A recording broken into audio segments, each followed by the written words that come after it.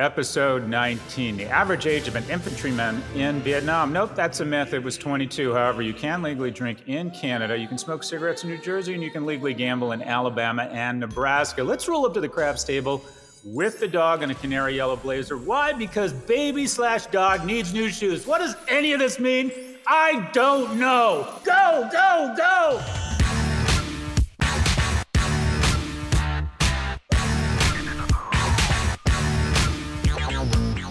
Welcome to the 19th episode of the Prof G Show. In today's episode, we speak with Catherine Milkman, a behavioral scientist and professor of operations, information, and decisions at the Wharton School at Penn. She joins us to discuss how crises, including the pandemic, affect our behavior and how to use behavioral science to build productive habits. A quick note before we get into the business of the week. We've been speaking a lot and writing a lot about the future of higher ed. And we receive half a dozen to a dozen emails each day from parents and kids about fall college or lack thereof. So we've decided we're going to host a panel. The Prof G is going live with a panelist town hall on the future of education in the U.S. You can submit your own questions for a chance to be answered live on air by the panel. Head to profg.com/townhall for more information and to sign up. Again, that's profg.com/townhall for our live stream, our panel on higher education. Okay, so the big news this Monday, July 27th, the House Judiciary Antitrust Subcommittee will hold a hearing with the CEOs of Amazon, Apple, Facebook, and Google, who will testify as part of the committee's ongoing investigation regarding competition in the digital marketplace. So this really isn't how the government should be holding these types of hearings. They should be going one company at a time. The issues facing Apple are not antitrust. They're, in fact, regulation. Specifically, they should regulate the App Store, or potentially, as it relates to antitrust, they could split off their microchip unit. Kind of the little business that became a big business that people don't talk about is Apple now makes microchips, processors that are as good or better than the big guys. And does that provide them with an unfair advantage? Could you split it up? That's sort of the only place I think you could go after antitrust, because elegant antitrust is essentially decreasing their monopoly power, but also offering the opportunity for economic growth and increasing shareholder value. But mostly this is about regulating the App Store, which charges superior technologies, i.e. Spotify, a 30% tax because they own the rails. It's totally different than, say, Amazon, that could be broken up into several different companies or uses dumping or predatory pricing, versus a company like Facebook, which you can't accuse of predatory pricing because it's free but has done so much damage that maybe a way to increase competition would be to break them up into several units. And again, that is much different than the issues facing or surrounding Google. But instead, they decided to all speak together because there's safety in numbers, and there'll be some dynamics to play out. One, the winners here are really Cook, Bezos, and Sundar Pichai, because everyone's going to focus their ire on the guy with too much sunblock, specifically Zuckerberg. The person who will get off the easiest here will be Jeff Bezos, because everyone questioning him is going to want to be featured positively in his new plaything, The Washington Post, and also invited to what will be the coolest parties in DC. Fairly low bar. It's very difficult to be that reductionist and talk about big tech. These four companies have different issues as relates to antitrust. It's going to be more spectacle than historic, more bullshit. They'll answer the question slowly, beat the clock over a 5-minute period, and then they will move on. Discouraging and disappointing. In other news, 2 Chinese hackers are accused of stealing hundreds of millions of dollars of trade secrets from companies and targeting firms developing a vaccine for the coronavirus in a new U.S. indictment. This is from the Business Insider. So any economy that's growing greater than 7 or 8% a year is likely employing as a core competence theft. We did it in the 18th and 19th centuries, where we literally kidnapped artisans and took textile manufacturing technology and littered the eastern seaboard with factories largely based on the IP that we stole from Europe. That's when we were growing our fastest, and China has been employing theft as a core competence for the last several decades. And it is the gangster business strategy, or simply put, if you're in a business, there's a learning here, and that is just below outright theft is what in consulting we call benchmarking. And that is the true innovators. And Peter Golder from Dartmouth has done great research around this. It's the innovator actually isn't the one that creates a lot of shareholder value. Case in point, Facebook is remarkably non-innovative. What they're great at is stealing other people's ideas, i.e. Snap has basically been their R&D lab. And then they will copy those features or features of another app and then put it on their much more scalable platform. And there's a lesson here, and that is the second mouse oftentimes gets the cheese, and at the best companies, and this is true for small and medium sized companies as well. And this is the learning, this is the insight. Look around, have your antennae out, really try and understand the best practices out there and see if and what best practices you could benchmark, i.e., steal and improve, or would fit your culture, your competences, your assets. The real innovators, the ones that are ahead of the curve, usually aren't the winners. Xerox PARC and object-oriented computing didn't recognize the shareholder value. It was Steve Jobs who basically saw the garage door was open and stole object-oriented computing.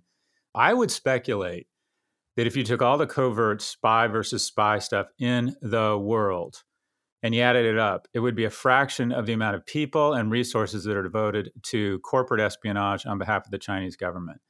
And now they're going after trying to steal intellectual property as it relates to the probably the most innovative or most important product release of 2020. We hope it's not a product release of 2021 or new product release, and that is the novel coronavirus vaccine. And whatever nation gets there first and distributes it will buttress their notion as an innovator, get political power. If China gets the vaccine and then decides to give it to Thailand or nations in Africa for free, they'll be the good guys, they'll gain leverage, and obviously huge economic advantage. So this is kind of the ultimate spy versus spy theft going on. And I think companies are waking up to that in the US. What else is going on? I made a terrible prediction that Netflix stock would be up 10% post earnings last Thursday. And in fact, it did make a big move. I got that right, but it was to the downside. It was down 6%. I made a rookie mistake and thought that the decline or the inability to continue production would result in a massive decline in their expenses. And one of my colleagues at Stern reminded me that they capitalize those expenses. So the cost of production that they incurred, they amortize over the life of the piece of IP. So it wouldn't make sense that they would have that kind of extreme drop in expenses. They beat on the top line, and they actually would have beat on the bottom line, but they took a charge related to the way they accounted for certain R&D credits in California. The other thing, the reason why I think the market reacted and took it down, beyond the fact some people think the stock has just gotten out over its skis, is that Reed Hastings announced a co-CEO. When you announce a co-CEO, that's sort of beginning to take your hand out of your pocket and look thoughtfully at the audience and begin to wave goodbye.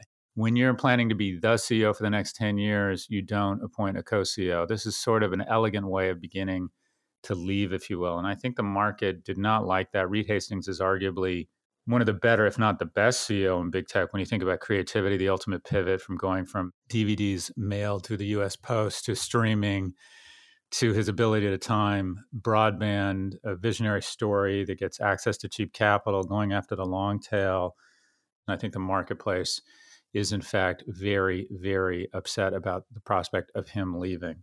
In other news, ex-Google CEO Eric Schmidt is talking about launching a university that would focus on artificial intelligence and cybersecurity. This is long overdue. This is something we've talked about for a long time.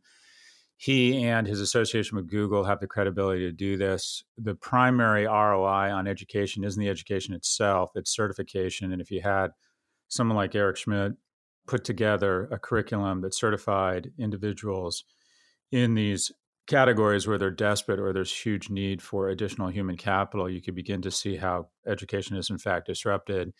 One of the things I've been writing about and wrote about this in last week's No Mercy, No Malice, and I got a huge amount of feedback, both positive and negative, was we attempted to look at who is most vulnerable across the university system and higher ed. In sum, I think September is when the disruption that has been overdue shows up on the shores of universities, specifically universities that have the vulnerability or the comorbidities of high tuition, high percent of international students, because these folks may in fact decide not to show up, low endowment, weak experience, and then fairly modest or anemic brand equity rank. You take all these things together, and the bottom line is these organizations just aren't offering a good value. And when you see the kind of demand destruction, I think we're going to see in the fall as people decide to take a gap year, keep their kid at home, it's just going to trickle down to these sort of no-name universities that charge Mercedes-like prices for what is effectively a Yugo in terms of its offering.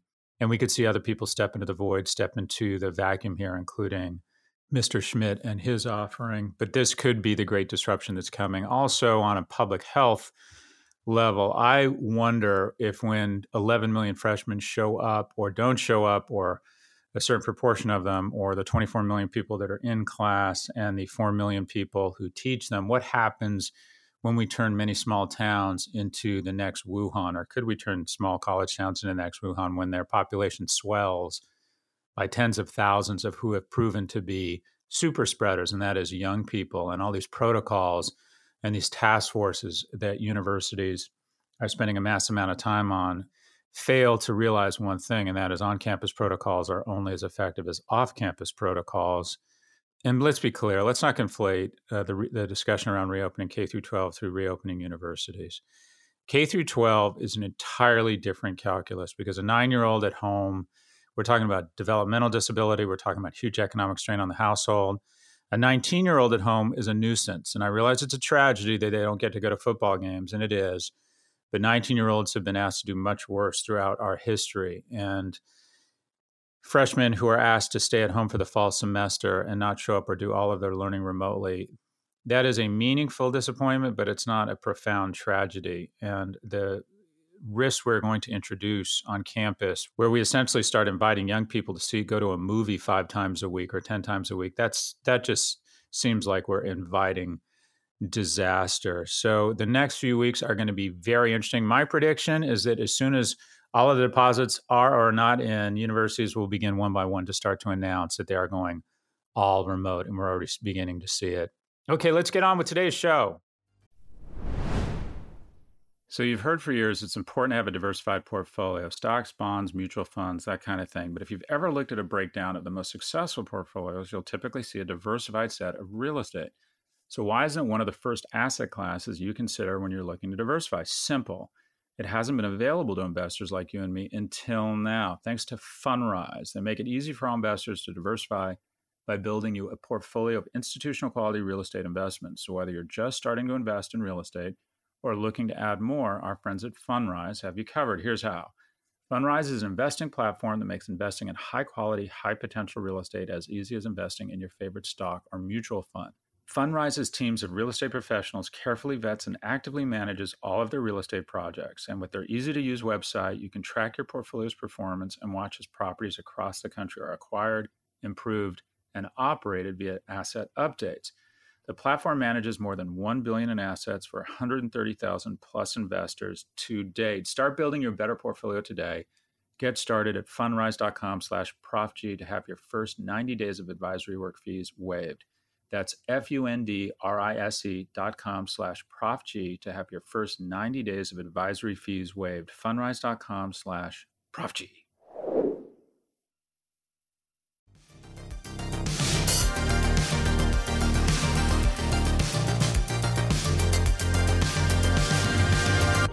We're back. Here's our conversation with Catherine Milkman, a behavioral scientist and professor of operations, information, and decisions at the Wharton School of the University of Pennsylvania. Professor Milkman, where does this podcast find you? This podcast finds me in my home in Philadelphia, sheltering in place, if you will. Let's bust right into it. Let's break down how crises impact our behavior and decision-making. You've done a lot of research regarding how individuals systematically deviate from making good choices and how our choices can be improved. Tell us about the moment we're in and how it impacts our behavior. Let me start with just the problem of stress for decision making, which we have a very helpful sort of general model that Danny Kahneman popularized of a system 1 and a system 2, where system 1 is like your gut instinct, your immediate reaction, tends to be fast, furious, and often biased. And system 2 is your sort of slower response that's more thoughtful, deeper, careful. That's where you do long division, essentially. And it's a metaphor. It's not exactly how your brain works, but it's a nice metaphor, and it's largely helpful description. And what the problem is with stress really takes up system two resources, meaning it saps our strength to weigh in rationally, our Hmm. ability to think carefully and deeply, and it brings online the fight or flight system one gut intuition, which is where we make mistakes. So it's not great to be living under stress. It's just not Yeah. great for our decision making. And how is that manifested in terms of bad decisions, specifically during a pandemic? I actually think a bigger societal issue than maybe the use of System One more than we typically would is actually related to some really interesting research that's been done by Ido Erev. Hmm. He has studied differences in the way that we think about making decisions when we are given information about risk in the form of a description Hmm. or from experience. And actually, he's Israeli, and he was influenced by the way he saw Israelis thinking about risks from terrorism. So, getting on a bus every day during the Intifada and not being terrified was interesting to him because he knew when people would have the small risk of some sort of attack described, they'd panic. But once you're living in a society where there's a small risk, but you're, just going to work every day and not having most days anything happen or anything go wrong, you kind of get used to it and you stop Hmm. feeling so scared. And I Hmm. think actually that research is incredibly important to keep in mind at this very moment, because what I think has happened in the US is that we first got a description. There's this terrible disease, this epidemic. Oh my God, things are going to be really bad. We were terrified. We stayed at home. We followed instructions, but then some time passed, and if you're Hmm. living say in the south or in the west, maybe no one actually was affected, and New York seemed an awfully long way away, and you saw that the people who were going about their regular lives, everything was sort of okay for them, and maybe you started taking fewer precautions and things continued to go okay for the most part. And here we have this situation where people got pretty comfortable because they were experiencing low risk but still real risk, and they get comfortable with risk when they're experiencing it, and they keep rolling the dice, or and nothing goes wrong. So I actually think that's one of the most interesting things that the decision making literature has to say about what's happening right now. I think the fact that we are experiencing this risk but it's not enormous, and we're getting acclimated to it, is really dangerous. Doesn't a lot of it have to do with because this enemy is 1/400th the width of a human hair? It's hard for us to wrap our heads around visualizing the enemy, and as a result, it feels as if our response is fragmented, irrational, not appropriate. It's almost as if the enemy has taken on a shape that inspires an irrational reaction. Any thoughts around the perception of threats? It's a really interesting point. I mean, vividness is something that leads us to overweight risk. Right after September 11th, a lot of people stopped flying. And actually, there's Yeah. been some interesting research showed everyone was afraid of flying. But it turns out, even with one terrorist attack a decade or pick your rate, even many more than that, actually, it's much safer to fly than to drive. But Yeah. people switched to driving because they were terrified of this very vivid risk. Oh my God, what if my plane's hijacked? And actually, fatalities from transport went up dramatically that year. So if you Hmm. sort of people don't make the most rational cost benefit decisions about risk, we are very attuned to what's vivid. So I think your hypothesis is a really interesting one. It's certainly the case that there isn't like a vivid invading force. On the other hand, I mean, there's been some pretty vivid images coming from hospitals, refrigeration trucks. It's pretty vivid to think about somebody whose life is being threatened by the fact that there's not enough medical care and someone has to make a decision. Who do I put on a ventilator? But it may be that it would have been we were more tied together if it were even more vivid. Talk to me about when you have a class in front of you. What are sort of two or three basic techniques for improving your decision process? What are some behavioral modifications that most people could adopt that would improve their ability around making good choices? So I'm going to segue actually away from risk, which isn't what I study, to what I am an expert on, which is how to achieve more in terms of hitting your goals. And I think there's a few tools that are really helpful there. So I want to talk about those. One is breaking big challenges into bite-sized pieces, and sort of figuring out, how can you make this much more attainable, like I know what I'm going to do today and this week, not I know what I hope to do over the next year. One of my favorite studies we just came out this year showed that if you ask someone, do you want to start saving for retirement or for emergencies? A lot of people who should might not be jumping to do it. And part of the reason is that, gosh, that feels like big and daunting. And these researchers, Hal Hirschfeld, Shlomo Ben-Artzi, ran a study with Acorns, a small like investing app that you can work with. And what they found is if you said, hey, try saving $5 a day, you can sign up to save $5 a day. That dramatically increased the savings rates per population that they were studying compared to inviting people to save 150 for the month. So it's exactly the same, right? If you do the multiplication, but when I break it down and say $5 a day, all of a sudden it's much more appealing. I've done some similar research with a volunteering company where we found that a company that relied on a volunteer labor force, and they found that when instead of asking people to commit to say 200 hours of volunteering a year, they asked people to do 4 hours a week, that produced a huge increase. So it's the same psychology when we think about how to create our own best plans for achieving our goals. We want to break things down. What's the concrete bite-size step that you can take each day? That really helps tremendously. My mom used to say to me, how do you eat an elephant one bite at a time, right? I have a colleague who's one of the top scholars in the world of artificial intelligence and machine learning, and everyone in the world wants him to write a book. And he keeps calling me and saying, what about this theme? What about this idea? And I'm like, boss, you got to just start writing. You just write a chapter, for God's sakes. And I find people become stuck. They feel like they've got to wait till the entire book is in their mind and it's perfect and they can just expectorate it in over a weekend. I'm like, no, it doesn't work that way. Just start. Yeah, just start. Get going.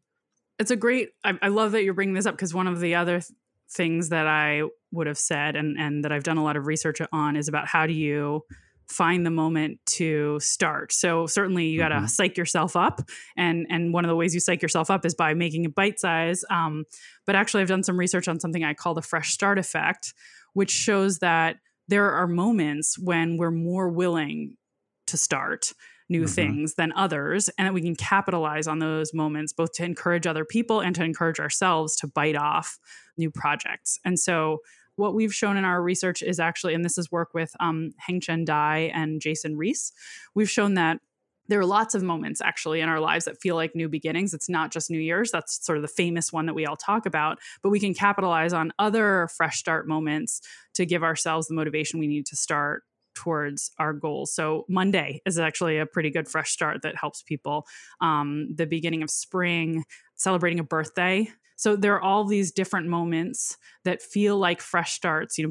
You can even think about times when there's a transition in your life. We actually think about time, as you mentioned, not really completely linearly. We do these weird things with it. The way we remember time is as if our life were, a novel and there are chapters. So the beginning of the college years and the years when I was in Boston or what have you. And those chapter breaks in our lives give us the sense that, well, in the last chapter, last year, that was the old me. And I had all these goals. Yeah, I wanted to start writing that book and I meant to quit smoking and I didn't get around to it, but that was the old me. And you get the sense that you have a clean slate and a fresh start.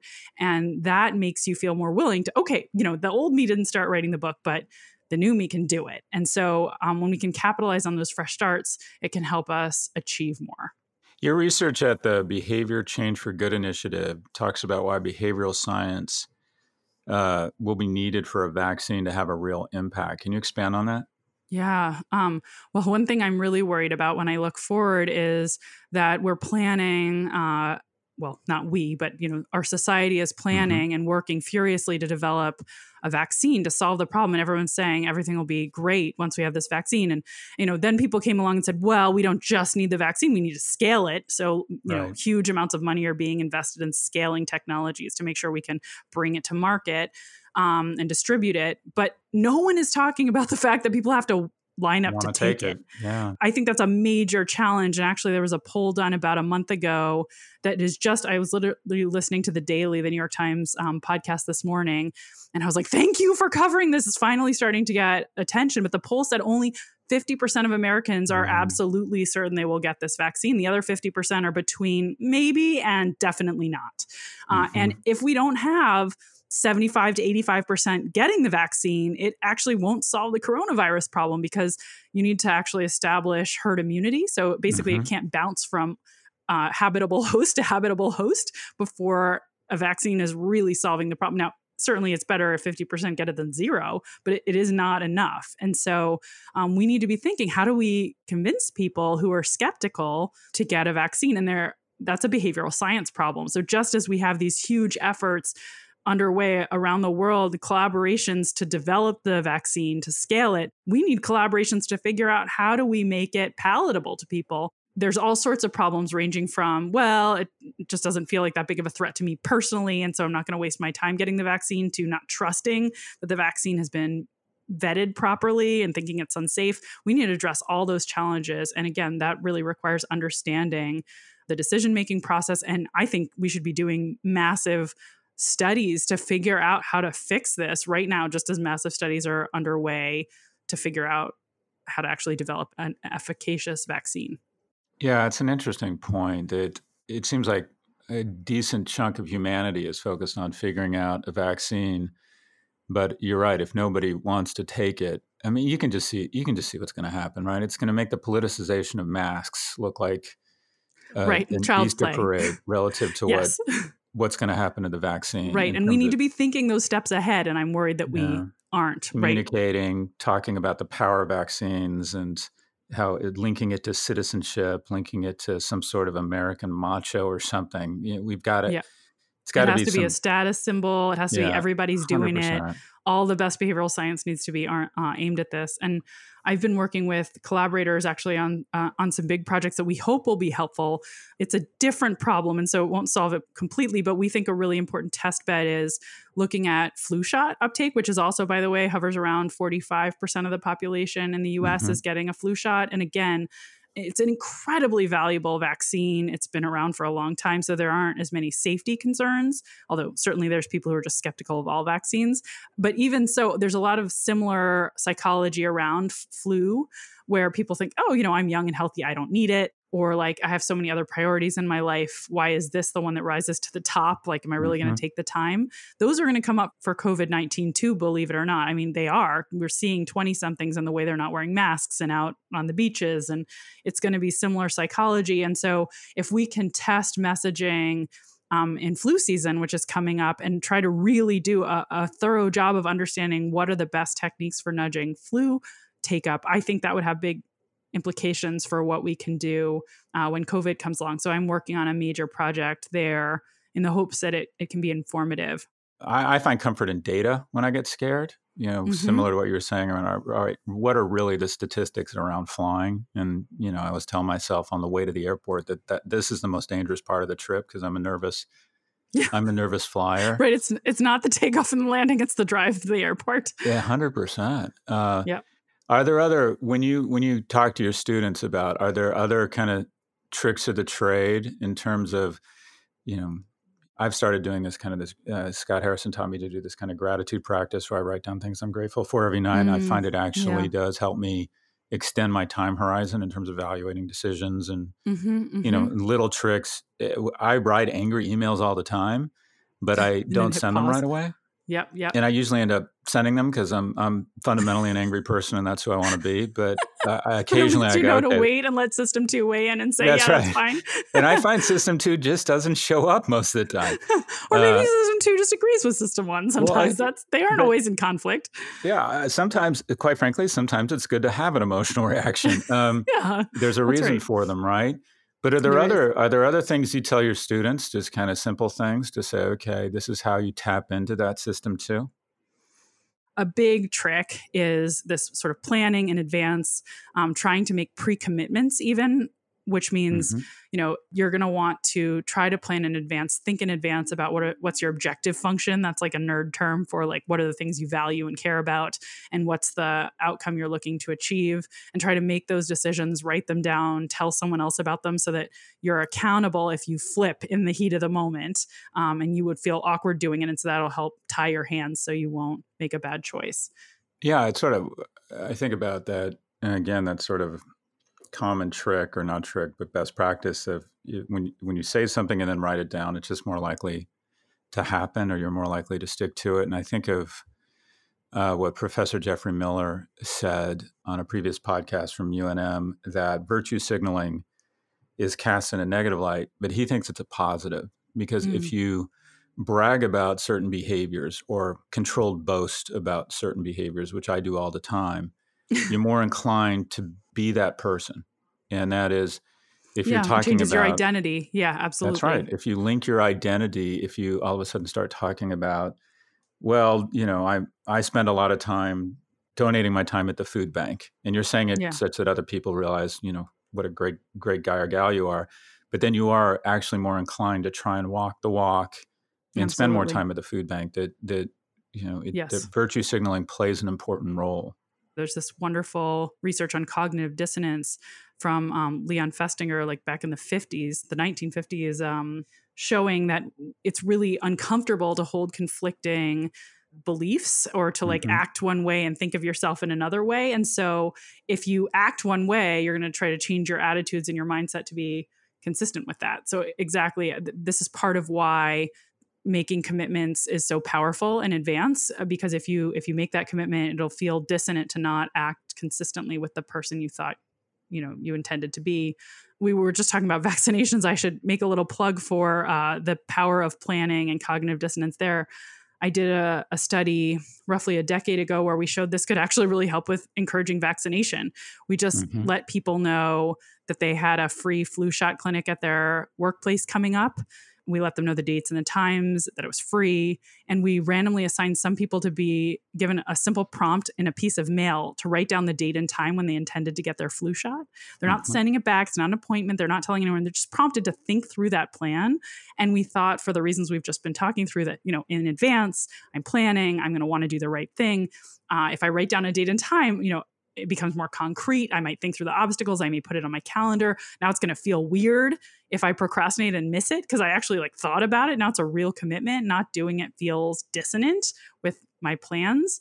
And we saw that actually, at, as you would expect, zero cost, substantially increased the rate at which people followed through and got vaccinated. So that was really exciting. I think there's a lot of power in these kinds of tools to improve decisions, both for ourselves, but also we can nudge others towards better decisions by encouraging them to use these kinds of tools. So talk a little bit about, it strikes me that you have a very interesting and rewarding career. A lot of young people listen to the podcast. Can you talk a little bit about how you got into your field, and any advice you might give to your, call it, your 25-year-old self? One thing we haven't talked about is how important to goal achievement it is to be having fun. So Hmm. it turns out, for the same reason, present bias, we downweight future rewards. We care so much about the present. We do better when we align what's fun with our goals, like much better, vastly better. And people weirdly don't get that.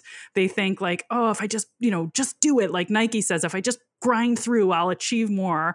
But if we take a different approach and try to wrap whatever it is we're trying to achieve in fun, better results ensue.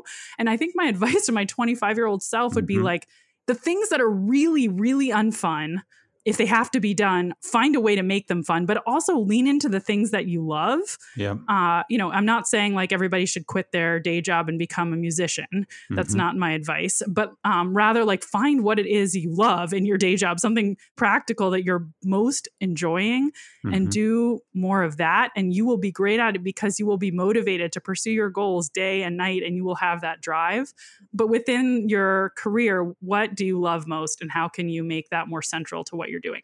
Catherine Milkman is a behavioral scientist and professor of operations, information, and decisions at the Wharton School of the University of Pennsylvania. She's also president of the Society for Judgment and Decision Making, host of the podcast Choiceology, and co-director of the Behavior Change for Good initiative. She joins us from Philadelphia. Professor Milkman, stay safe. Thank you. You too. And thanks for having me. We'll be right back.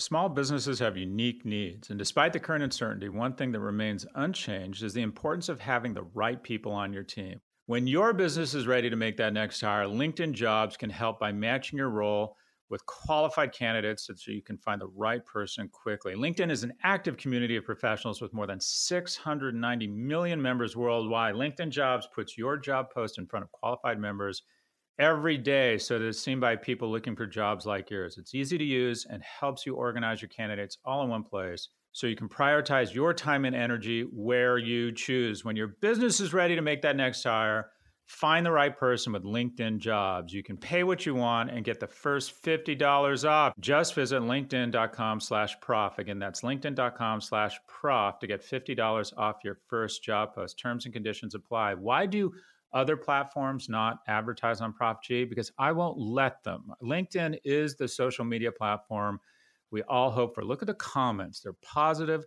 they're productive, they demonstrate empathy. LinkedIn, let's support the platforms that aren't tearing at the fabric of the world, that are adding value. Link it in, bitches, link it in.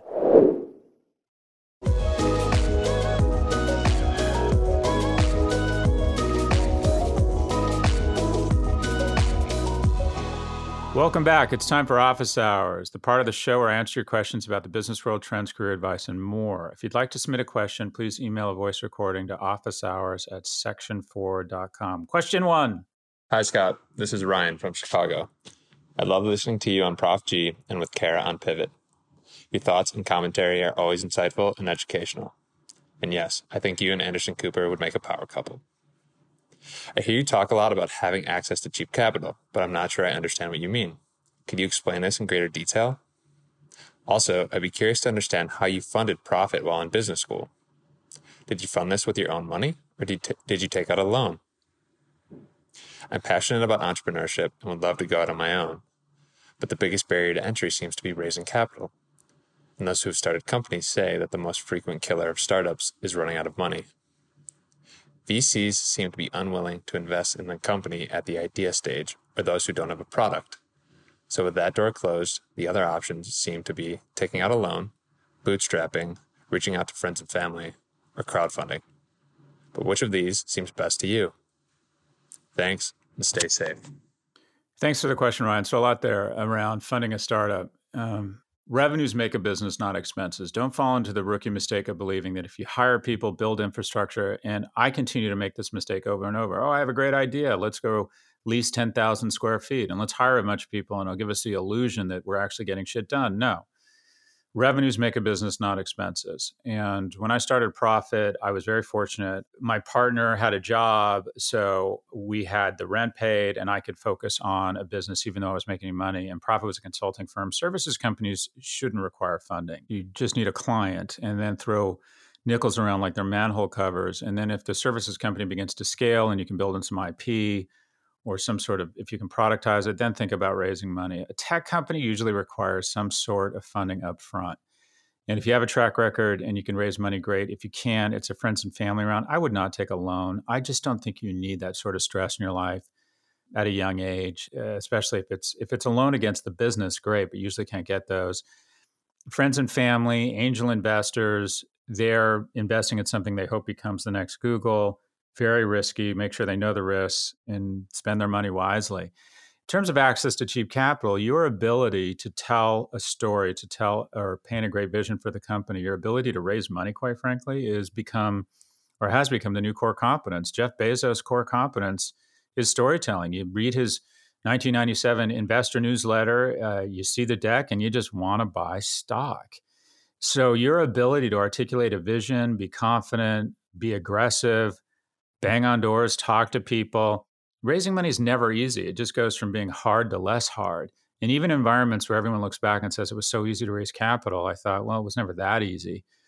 I've raised, depending on how you account for it, somewhere between $200 million and $1 billion, whether it's for my own companies or raising money for different investment ideas. And I think your ability to articulate a vision and ask people for capital and then develop a track record is kind of unfortunately one of the keys to success right now. So there's just no getting around it. But a services company, a startup, don't borrow money. Put yourself in a position where your burn is low. That's why starting a business when you're young is so much easier because you don't have dogs and kids that you have to support. Also, crowdfunding or equity crowdfunding are now viable options. That wasn't around when I was starting businesses if you have the right product. There's also bootstrapping is the way to go if you can do it. It's very hard. Some companies that have bootstrapped, Tough Mudder, GitHub, GoPro, Wayfair, even Airbnb bootstrapped for a while.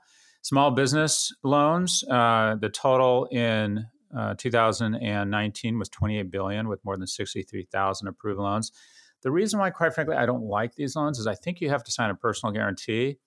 I'm more a fan of finding other grown-ups who are willing to take the risks, and if they lose their money, they lose their money, and you get to start over. I just hate to see people under the age of 30 that not only have student debt, but have SBA debt. I just don't think you want that pressure on your shoulders coming out of your 20s because most businesses don't work, and that's okay. You'll learn from it. I've had a lot of businesses fail. All you need is really just one to work.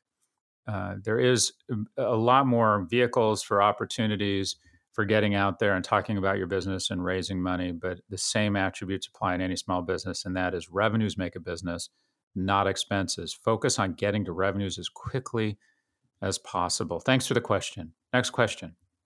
Hey Scott, Dalton from Memphis, Tennessee here.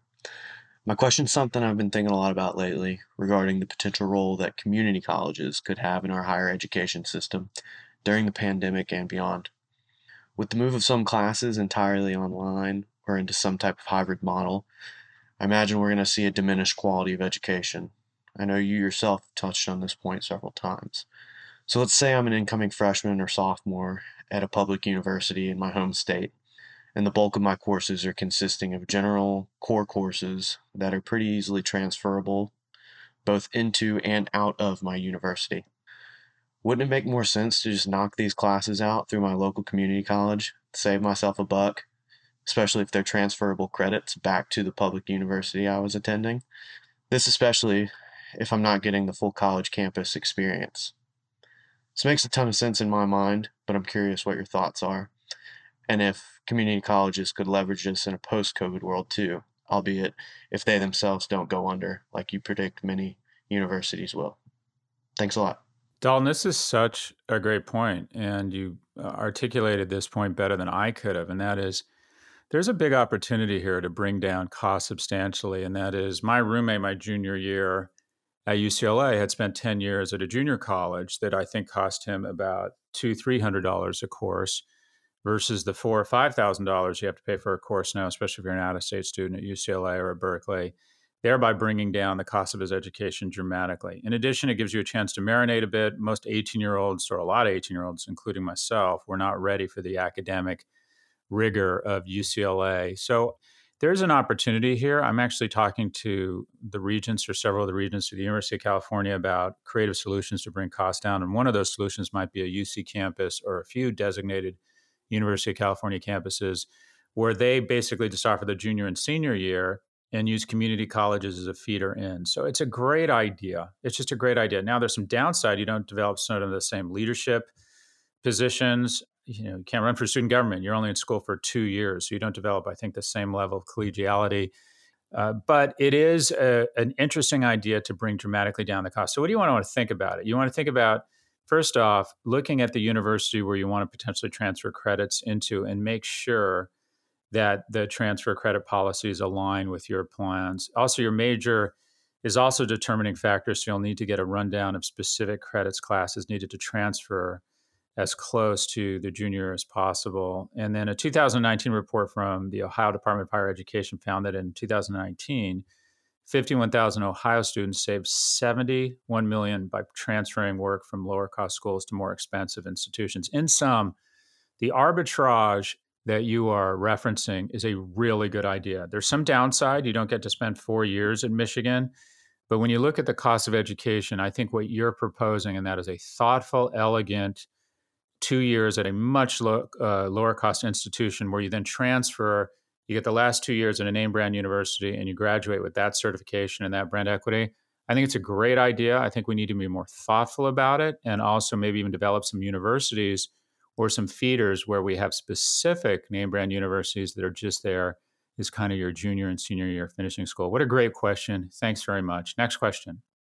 Hey, Professor Galloway. This is Alex, and my question comes to you from the Rocky Mountains up here in Colorado. I started a property management business a few years ago and had a question in regards to our branding strategy. As a property manager, you essentially have two sets of clients. The first one is the homeowners and investors who hand over their properties for us to rent on platforms like Airbnb and HomeAway, essentially the supply side of our business. The second set of clients is the guests and the people who actually rent these homes on Airbnb and HomeAway. My question to you is, as we're growing fast, as we're starting our social media presence and really developing our brand, which client segment would you focus on? Would it be the homeowners and supply side, or would it be the guest and the demand side? Really appreciate your work. Thanks so much for taking my question, and I look forward to hearing your answer.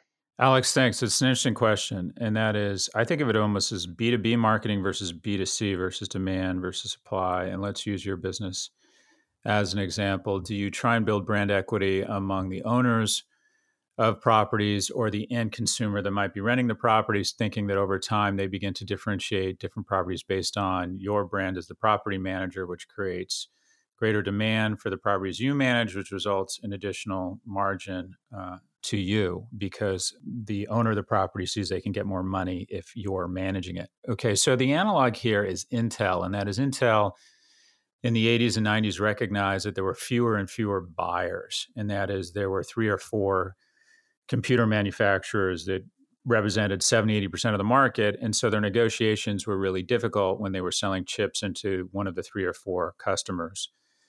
So what they decided to do was go for an end run around the B2B, around the manufacturers, and try and create some differentiation to, as you put it, on the demand side amongst consumers with their Intel Inside campaign, trying to convince consumers that if you saw the Intel logo on a gateway computer, it meant that there was an Intel microprocessor inside and that differentiated the computer. And as a result, manufacturers found in their research that when they had that Intel plastic sticker on the piece of hardware, they could get another $70, $80 in additional price premium for that box, if you will. And so it was worth paying an additional $20 or $30 per chip to Intel. So they did an end run and tried to create consumer demand or brand equity at the consumer level. Now, that sounds great in theory, ingredient branding, creating equity at the consumer level that trickles back up to you. That makes all the sense in the world theoretically.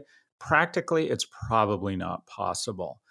The demand side, if you will, or the consumer side of Airbnb is tens, if not hundreds of millions of people spread across the globe. So your ability to create any sort of equity across that cohort would just be inordinately expensive unless you were known for property management in a certain area and you were able to communicate that point of differentiation to the renters and they begin requesting. It's just, that's a really big ask for you to try and build that equity. So at the end of the day, the consumer base is just so broad and would be so difficult to reach on a consistent basis and build that kind of reputation. I don't think you have that option. I think you have to be known to homeowners as a fantastic place for them to trust to put your property into. So, for example, another example is Inspirato focuses or goes to homeowners and says, if you have a second home, we'll take care of it and we'll put your furniture in storage. And when you stop leasing it to us,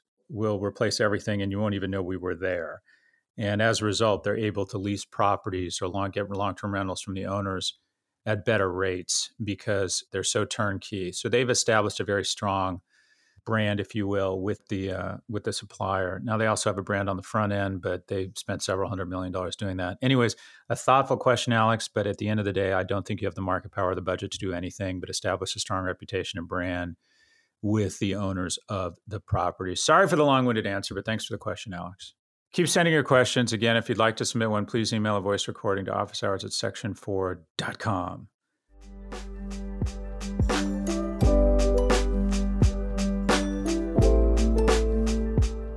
Algebra of Happiness. It's a nice moment to take pause and celebrate the life of Representative John Lewis, a civil rights legend and longtime Georgia congressman. And I think there's a few things to take away, both as it relates to the progress we've made in the U.S. It's easy to be very down on the United States right now, mostly around our incompetence and arrogance around the handling of the coronavirus. But his life mimics, or I think largely mimics, the arc of progress around civil rights in the United States. And that is when John Lewis was born, one of 12 kids to a sharecropper. You had segregated lunch counters in schools, and we have made tremendous progress. And when you think about what were his forces of progress and his, I don't know if the term is dignity or generosity, but this is an individual who had his skull fractured at the hands of the US government and law enforcement, but never gave up an appreciation or devotion to peaceful protest, and saw that as his superpower and the superpower of the movement, and never gave up on that idea. And despite being abused at the hands of elected officials, forgave Governor Wallace in a very public display of empathy.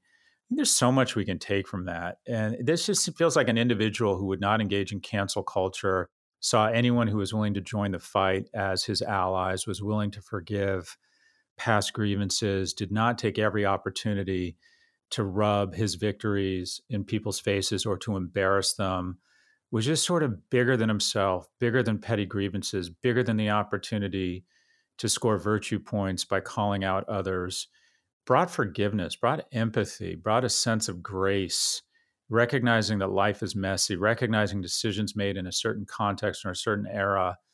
It's important to understand how we can gather as much momentum and allies as opposed to just defeating an enemy and then trying to embarrass them over and over. I think that there's a lot to be learned here. It's so easy to enter into a transactional relationship or a transactional viewpoint with your relationships when people are wrong, highlighting that they were wrong and that you were right. And that the really successful relationships are the ones where you decide who you want to be in that relationship.